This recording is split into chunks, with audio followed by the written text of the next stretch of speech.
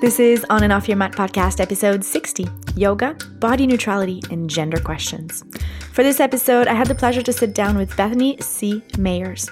Bethany is the founder of the online sensation, The Become Project, is a master instructor and entrepreneur with a message known for inclusivity and body neutrality. Their unique approach to movement awakens client in profound ways, and Mayers' voice really stands apart in the fitness world as a leader in dismantling beauty standards. They are also a champion in the LGBTQ+ community. As always, I really appreciate your support with this podcast, whether it's through reviews or through Patreon. I have just added 2 new tiers of our premium membership. So as before, with a small donation of $5 a month, you can get access to more content, exclusive episode, tutorial, and guided meditations. And now with the 2 extra tiers, you can have access to some or all the classes we've been recording on Zoom and will continue to record in the future. So if you want to have access to all this content or you want to just support me in the creation of this podcast, please visit patreon.com/onandoffyourmat and become a premium member on any tier of your choice. Now, before we get to today's episode, I have one last announcement I'm super excited about. I am organizing an incredible yoga retreat for next year in Rishikesh, India. So if you've been craving to take your practice and life to a new level of mastery, this is really your chance to immerse yourself fully in this incredible yoga experience. The foothills of the Himalayas, really the birthplace of yoga. You'll experience more profound levels of awareness and connection and learn to align truly with your inner guidance. So if you want to know more or you want to reserve your spot, go to my website, ericabelanger.com, and then use the promo code COVID before August 31st if you'd like to save $255 on this retreat. All right, ready? Let's get to our episode of today with Bethany. Hi, Bethany. Hello. Thank you so much for joining me today. Well, thanks for having me. So, Bethany, for listeners that don't know you very well or don't know you at all, can you tell us a bit about yourself and your journey? Let's start with your yoga fitness journey. Oh, yes. The most loaded question. Yeah. My name is Bethany C. Mayers. I'm the CEO and founder of the Become Project. I'm an advocate for body neutrality. I am recovered from eating disorders. I'm non-binary. My pronouns are they, them, and I have 2 very cute chihuahuas. I've been working in fitness for a long time now. I mean, it's basically been my entire career. I never would have guessed I would have had a career in fitness, which I think makes sense because I feel like now there's so many more opportunities in the fitness world to like make this your job and make this, your career. Mm-hmm.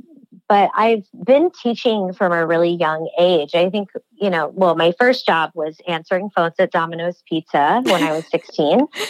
But my second job was teaching kids cheerleading and teaching gymnastics and like working. I taught like baby classes and toddler classes. And teaching some sort of class was kind of how I paid my way through, high school and through college. And that was my second income. I went to school for marketing and public relations. And I was living in Chicago at the time and hated Chicago, moved to Los Angeles once I graduated and was like, I'm going to work at my dream job. I'm going to like work in PR, all centered around like environmental work. Mm-hmm. And on paper, I thought I had found my dream job, but like within the first 4 months, I just drove home in LA traffic, like bawling my eyes out, hating every single piece of it.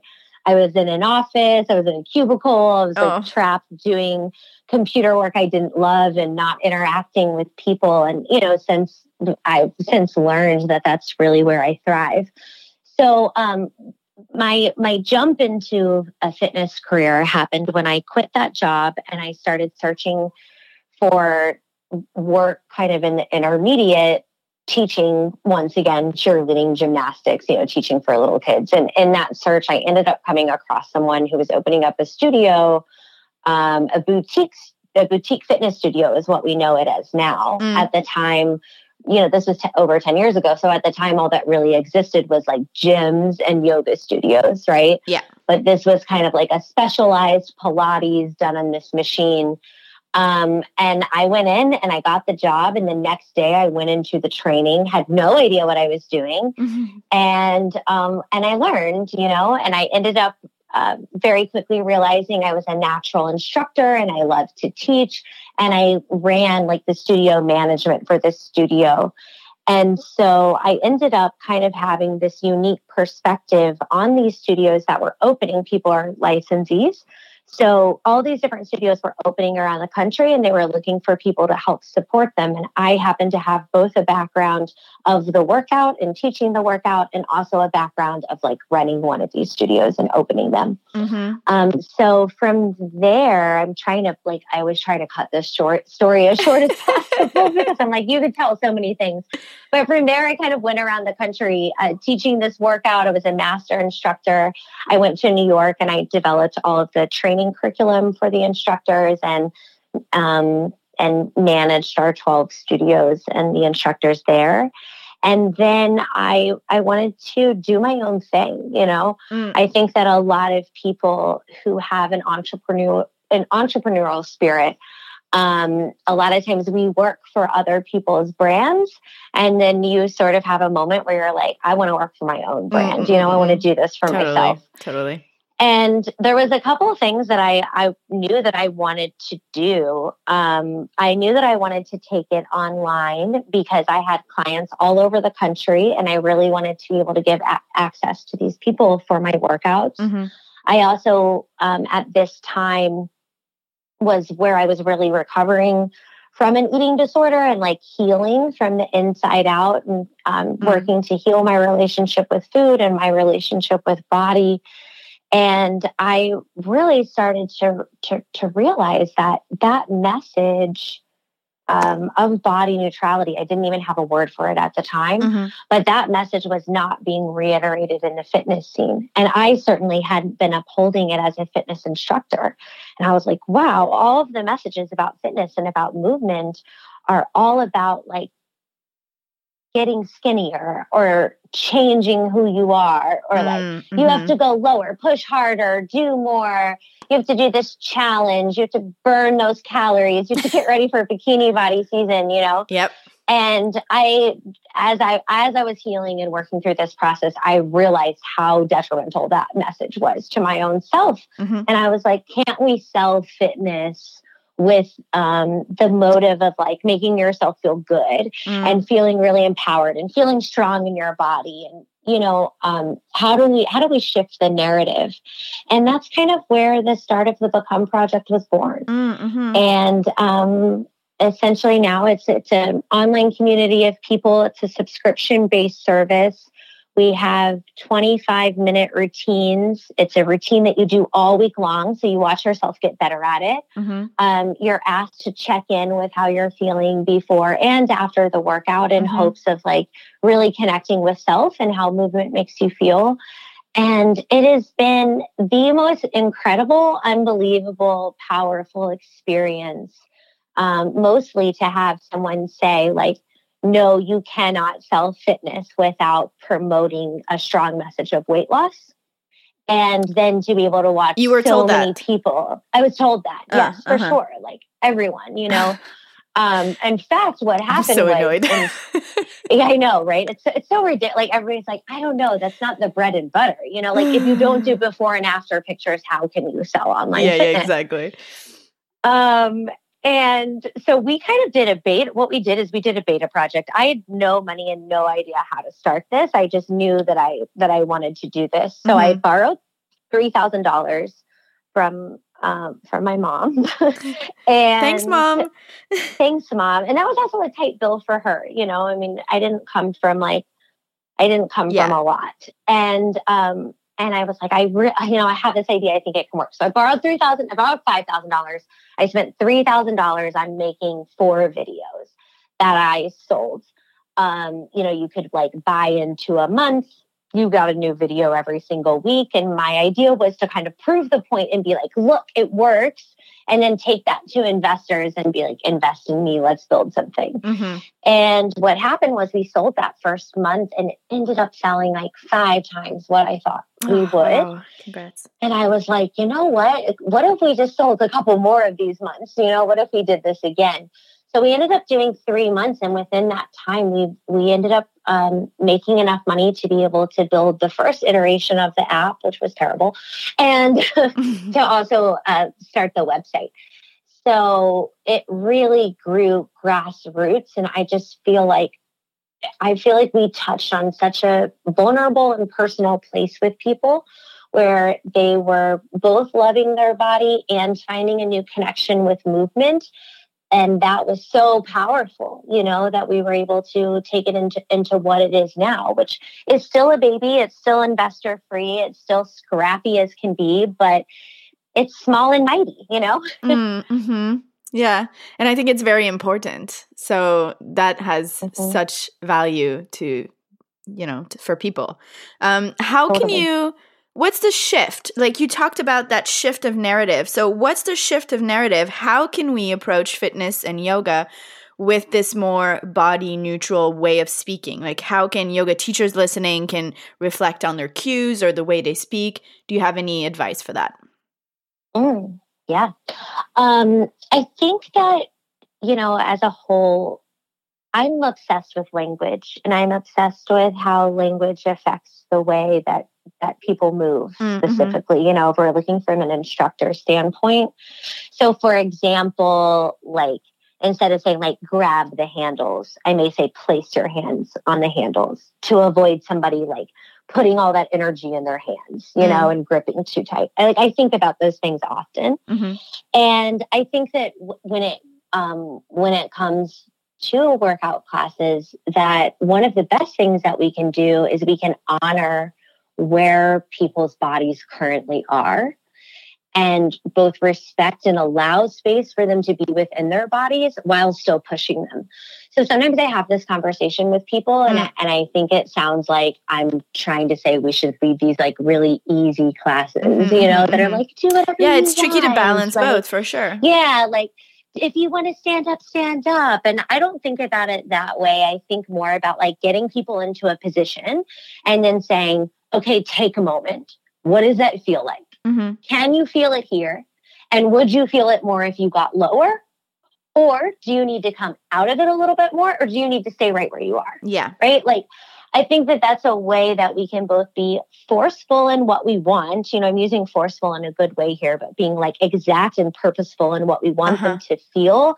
But then also creating space that's like, do you feel it there? Do you need to go lower? Do you need to stay where you are? You know, if you're feeling it, plank position, like if you're feeling it in your neck, what happens if you take it down to your knees?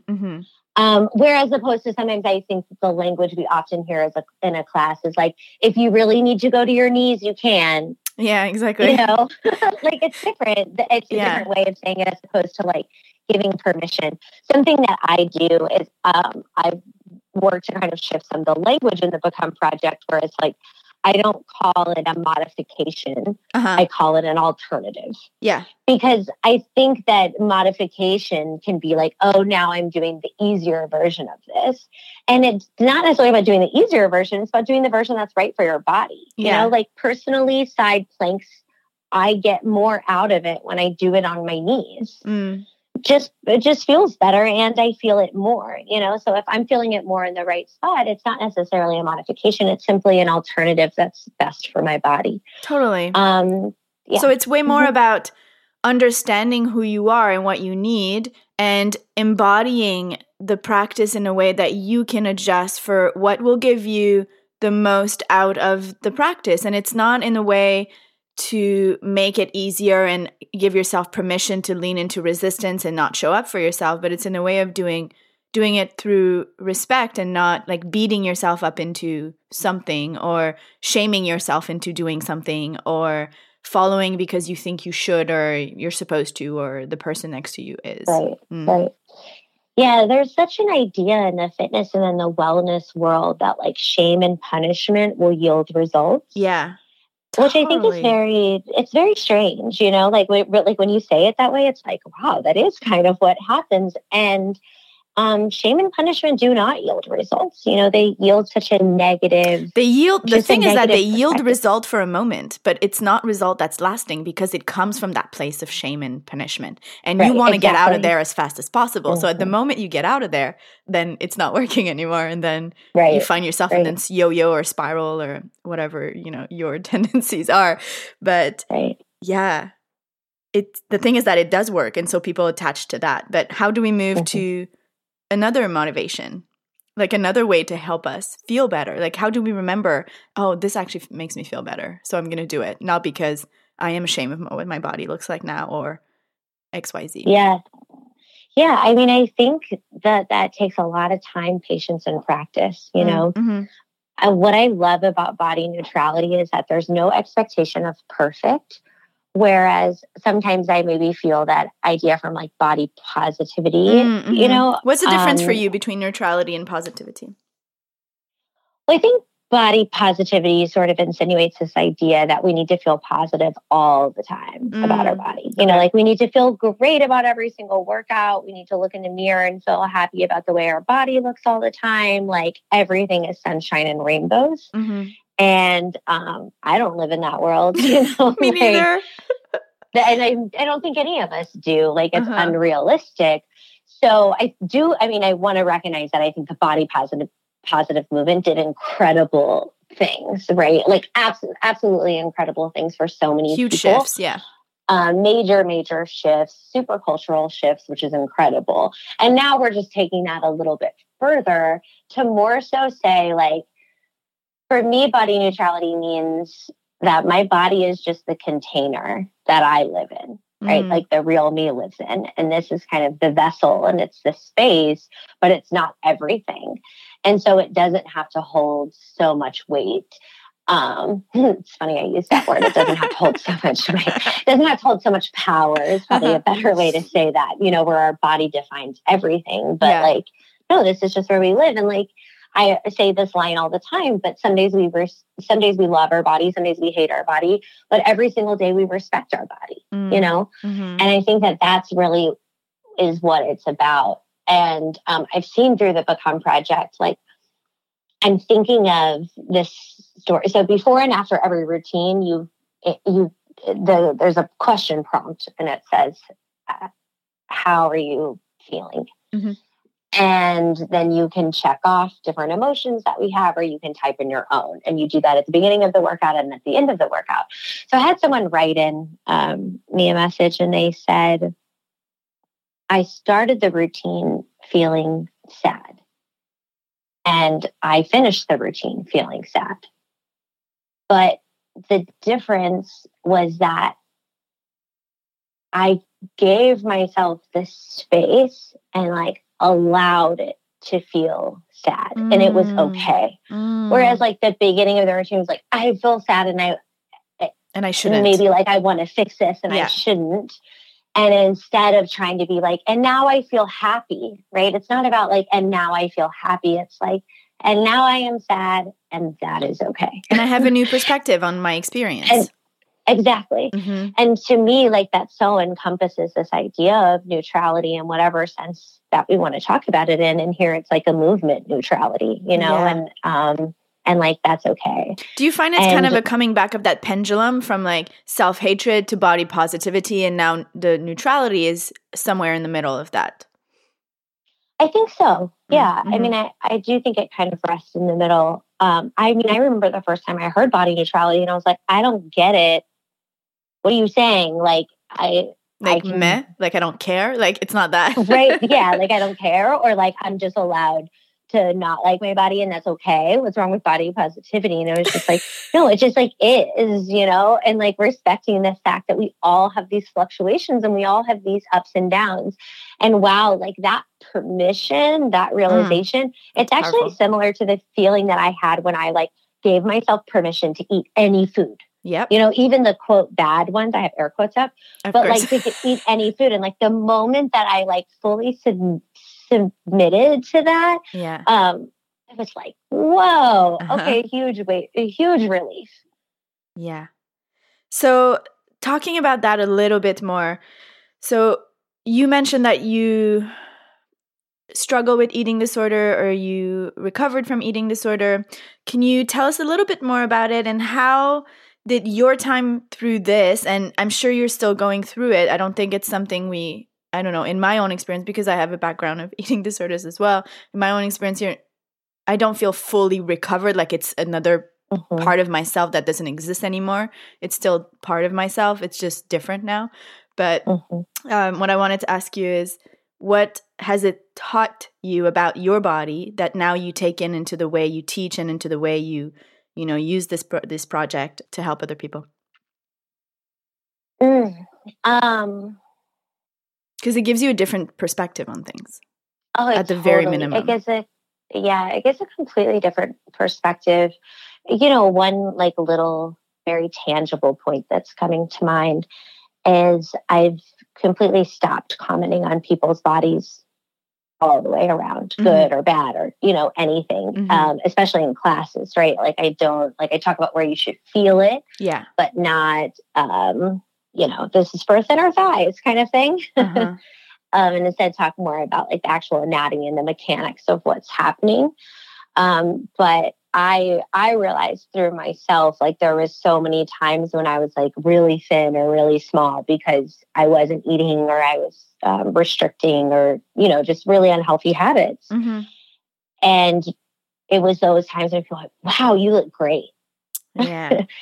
And I think as a society, right, one thing that I've noticed is as a society, when we see that somebody is looking really thin or their body shape has changed or they're smaller, even if we don't think it looks good, like even if you're like, holy shit, that person is too thin, we still feel the need to say something about it. It almost feels strange not to say something about it. Yeah. Because the thin ideal has been shoved into our brains since we were babies. And it's hard to even like come back. Like just recently I was in LA with a friend who I noticed looked different in size. And I really had to think of other things to say to not comment on the size. And I really think it's important that we don't, because we have no idea what someone is going through in the reason, and them looking the way that they do. I mean, maybe they're doing their thing and they're living their best life, but like putting so much emphasis on body size is just really not right, because a lot of times we're commenting on an illness or an eating disorder or a restriction or a sadness or a breakup or, all of these things. So that's one piece, I guess. And then as far as my journey goes, I really resonated with what you said about like, it's always a part of me, right? It's a piece of like who I am. And something that's happened. And yeah, I think that I constantly have conversations with myself about like what I'm eating and how I'm working out. And am I doing this for me? And like, what does this mean? And I don't know about you, but right now we're in the middle of quarantine and in the middle of a pandemic. I'm not sure when this episode is releasing. It might be. Hopefully, it's done by the time. Hopefully, it will be. Let's put it that way. But wow, like I have had to really, really, really practice during this time. Yeah. I think that it just touches on so many levels for different people. I think body checks and these things that those who are eating disorder recovered, right? I'm putting that in quotes, are working on recovery. On the path of recovery. These habits, on the path of recovery, there it is. These habits are old. They're so old and they're so ingrained. They're so grooved in and they're so soothing. And so it makes sense that right now we're struggling more with those things because we're having to like dive back into them and realize that those are coping mechanisms that we tend to use. So I know that I've really had to kind of battle with that. And I think because my anxiety is heightened, it's been harder to eat. It's been harder to consume food. And so it's been a lot of like really allowing myself comfort foods like Cinnamon Toast Crunch has been like, there was a couple of days where that was like the only thing I could stomach.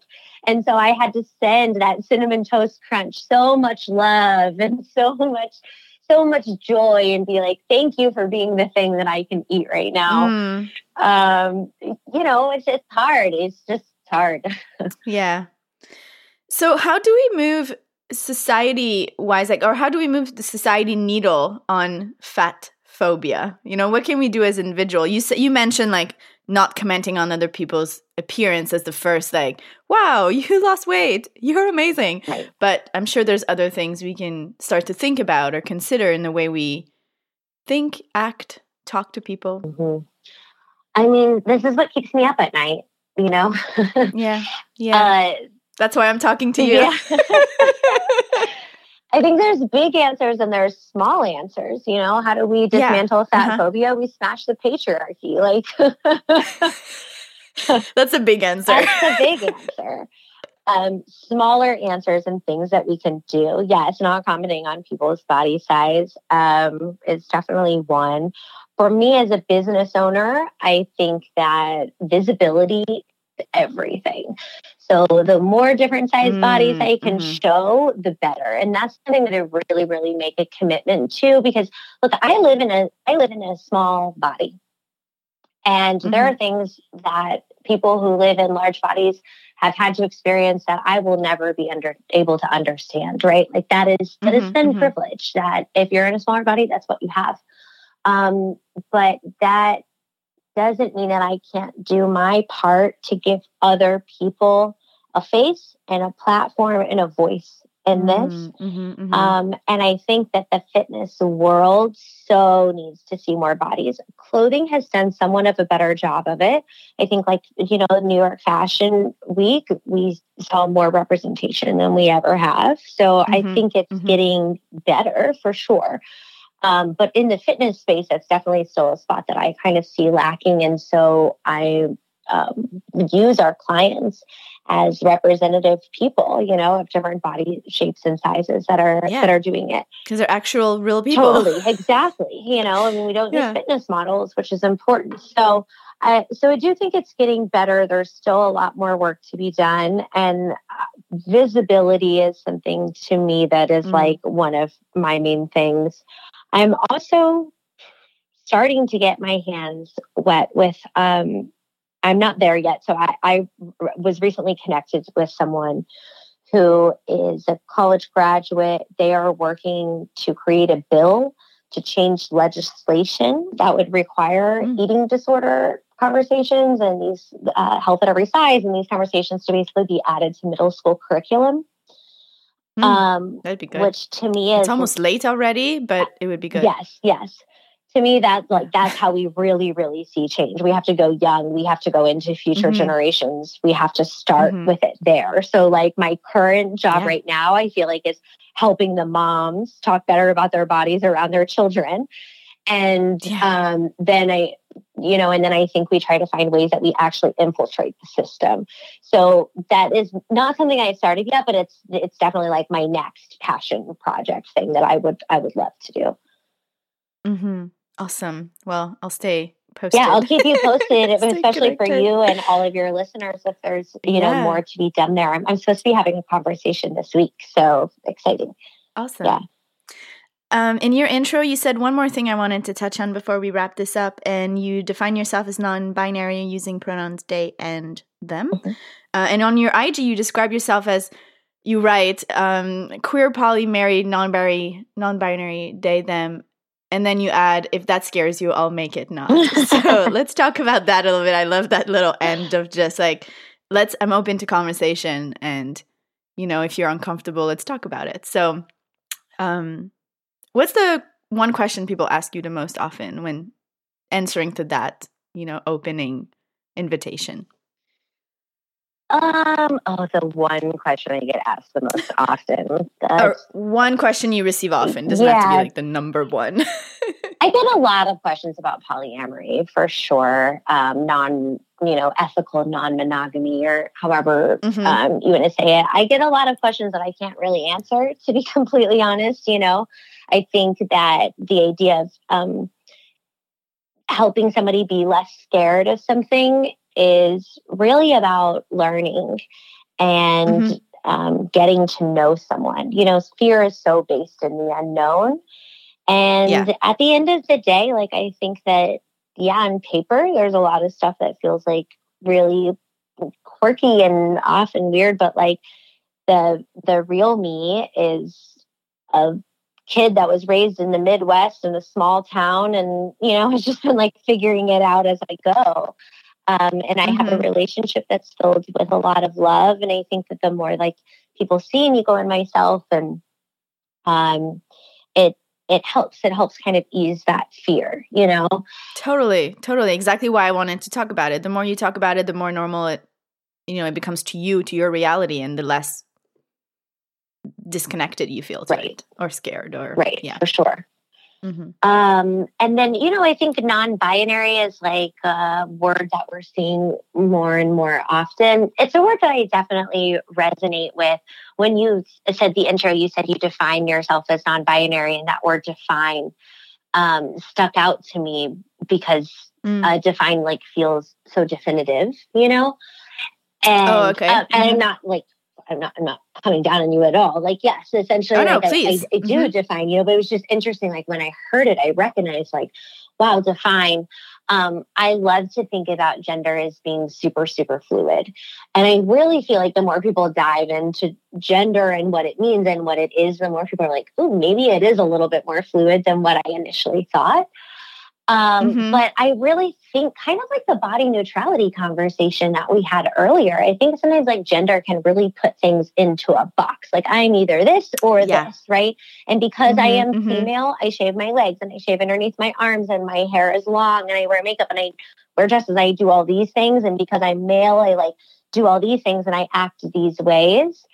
And like even coming out from a bigger scope, right outside of the queer lens, I think the world would be a better place if we really started to dismantle some of these boxes that exist within gender. And we're seeing this happen with like, let girls be assertive, let boys be feminine, you know, like what would that mean for toxic masculinity? What would that mean for rape culture? Like, I mean, there's so many places where this delves into.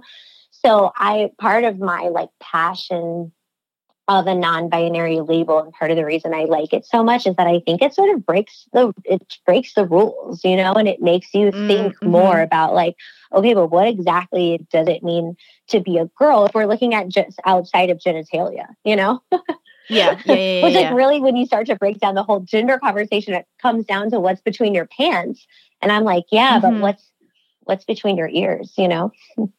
Yeah, there's so much more than that. So let's talk about that a little bit. Gender, there's body, there's identity, and then there's your social expression of it. Look at you. Yeah. This is one of the things that I think people don't really understand, you know, about gender. That tends to be the most eye-opening thing that I often share with people is like, there's your gender assignment and that's what at birth, right? The doctor picks you up, looks in between your legs and is like, boy, girl. Which, side note, there are as many intersex people. So intersex meaning you don't carry just male or female chromosomes. You maybe have two pieces of, like there's you can all look up exactly what defines an intersex person. But intersex people are the same amount as redheads. Wow, I didn't know that. And so, like, it's way more common than what we realize. But, like, when you're born, doctors are not testing your chromosomes. You know, like, it's a really fascinating piece. So there's your gender assignment at birth. Then there's your gender identity, which is how you actually identify. So, like, I identify as non-binary. Do you identify as female? I do. So you identify as female, right? Like there's how you actually identify, and then there's gender expression, which is how you express yourself to the world. So how you dress, how you present, those are more the visualizations of what we see as male or female. And I think that the more that we can understand those three pieces, the more it may help people kind of understand non-binary. Feel more comfortable with the concept. Yeah. Mm-hmm, yeah, for sure. Because it all comes down to congruence and how, it's not just a choice or a trend. And I hear people say that, but so I wanted to touch on that, that aspect of congruence between what you choose to show and what you feel. Mm-hmm. Yeah, I mean, I think sometimes those depends on the person. Sometimes those are very related and sometimes they're very different.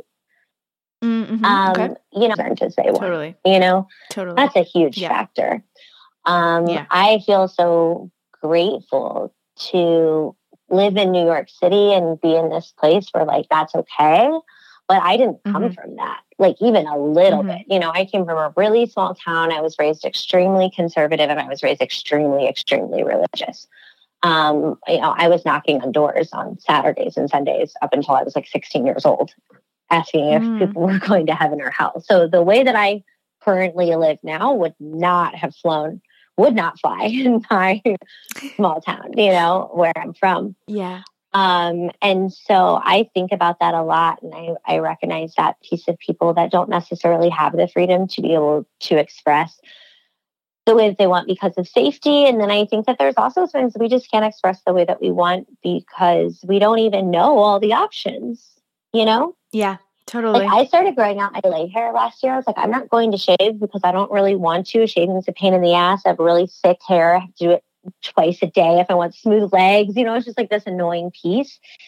And it's as small as it is.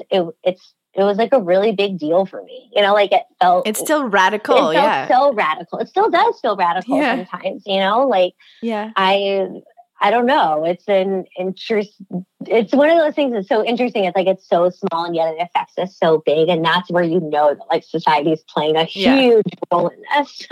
Oh my God. Yeah. Like you can hear yourself judging yourself. You're like, why? I'm choosing this. What's happening? Why am I talking to myself like this? And like, why did I have feelings of disgust looking at my hairy legs, but like not feelings of disgust looking at my brother's hairy legs? Right. It wasn't the actual hair. That's the problem. Yeah, totally. One thing that I'd like to touch on before we finish is the use of pronouns, because I think that's one thing that trips people up quite a bit. So I don't know if you have anything to say about it. It seems like so simple. Like I don't even want to ask like, how do you use them? Because they're regular pronouns, but I feel like I don't know if you have anything to say about that. I have so much to say about this. Because I find the pronoun thing like really fascinating because it's so hard it is really hard to change at first. It takes practice. And I think that a lot of times people get like defensive about it and they maybe like feel mad about it or they feel insecure about it. Maybe there's some feelings of like shame tied in there. And I think it's because it's like, I am trying to say a very simple sentence. He came over and like, whatever. Yeah. I'm trying to say this very simple sentence in my native language and I can't get it out.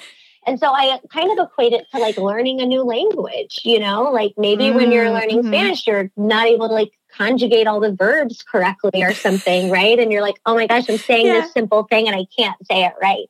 And so I actually think it's very similar to something like that. And so it's not about being perfect. It's not about hitting every single dative pronoun and getting it right. It's just about making the effort, and there's a really big difference from like people who are trying to make the effort and want to make the effort. And then people who are like, I just don't care at all. And I'm not even going to try to attempt, So my suggestions, if you're trying to work on they, them pronouns are to practice reading a book where you change every single pronoun to they, them. It'll give you time to like visually see it. And it's a good exercise. To practice writing sentences on paper and saying them out loud. Any time that you feel like you're in a conversation, so like real life stuff, you're not just practicing and you're not sure, just replace the person's name with the pronoun.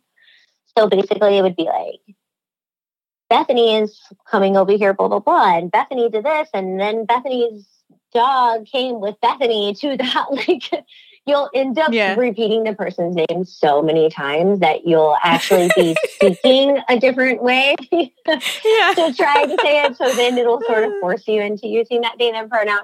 And then the most important thing is if you mess up, you don't have to do a long apology. You don't have to be like, oh my God, I'm so sorry, because it kind of makes the conversation feel awkward for the person who has it, right? Like, I don't want to monopolize the conversation with I'm sorry's. Instead, just correct it and move on. And I think that this actually works really beautifully. So my team at the Become Project, we always refer to everyone as they, them until we're certain of pronouns. So like if a client writes in with an email, I, work with my team to be like, not she, they, until we've like asked or we know. And it's really cool to watch people come in who have no experience using they, them pronouns, no knowledge of it. And then to watch how quickly they catch on. And then how, like, as a collective, if we mess it up, like I mess it up sometimes too, I'll be like, oh, she wrote in, they wrote in and they da-da-da-da-da. And we just move forward with it. And I think that's a really beautiful way to begin to practice. Great tips. That's amazing. I love this conversation. I feel like we can chat for 2 more hours. I know, seriously. We will have to wrap it up. So if there's anything you want to add before we finish, I don't know if there's like one takeaway you'd like listeners to leave with or something important I haven't touched on. Give yourself a lot of patience. Be kind to yourself. It's a journey. And it's okay if you're not there yet, and also like, I don't have it all figured out. I really try to drive that point home anytime I do something because it's honest, and sometimes we look at all on a journey. Yeah. Sometimes you look at people online and you just think, oh, everything must be figured out. It's not.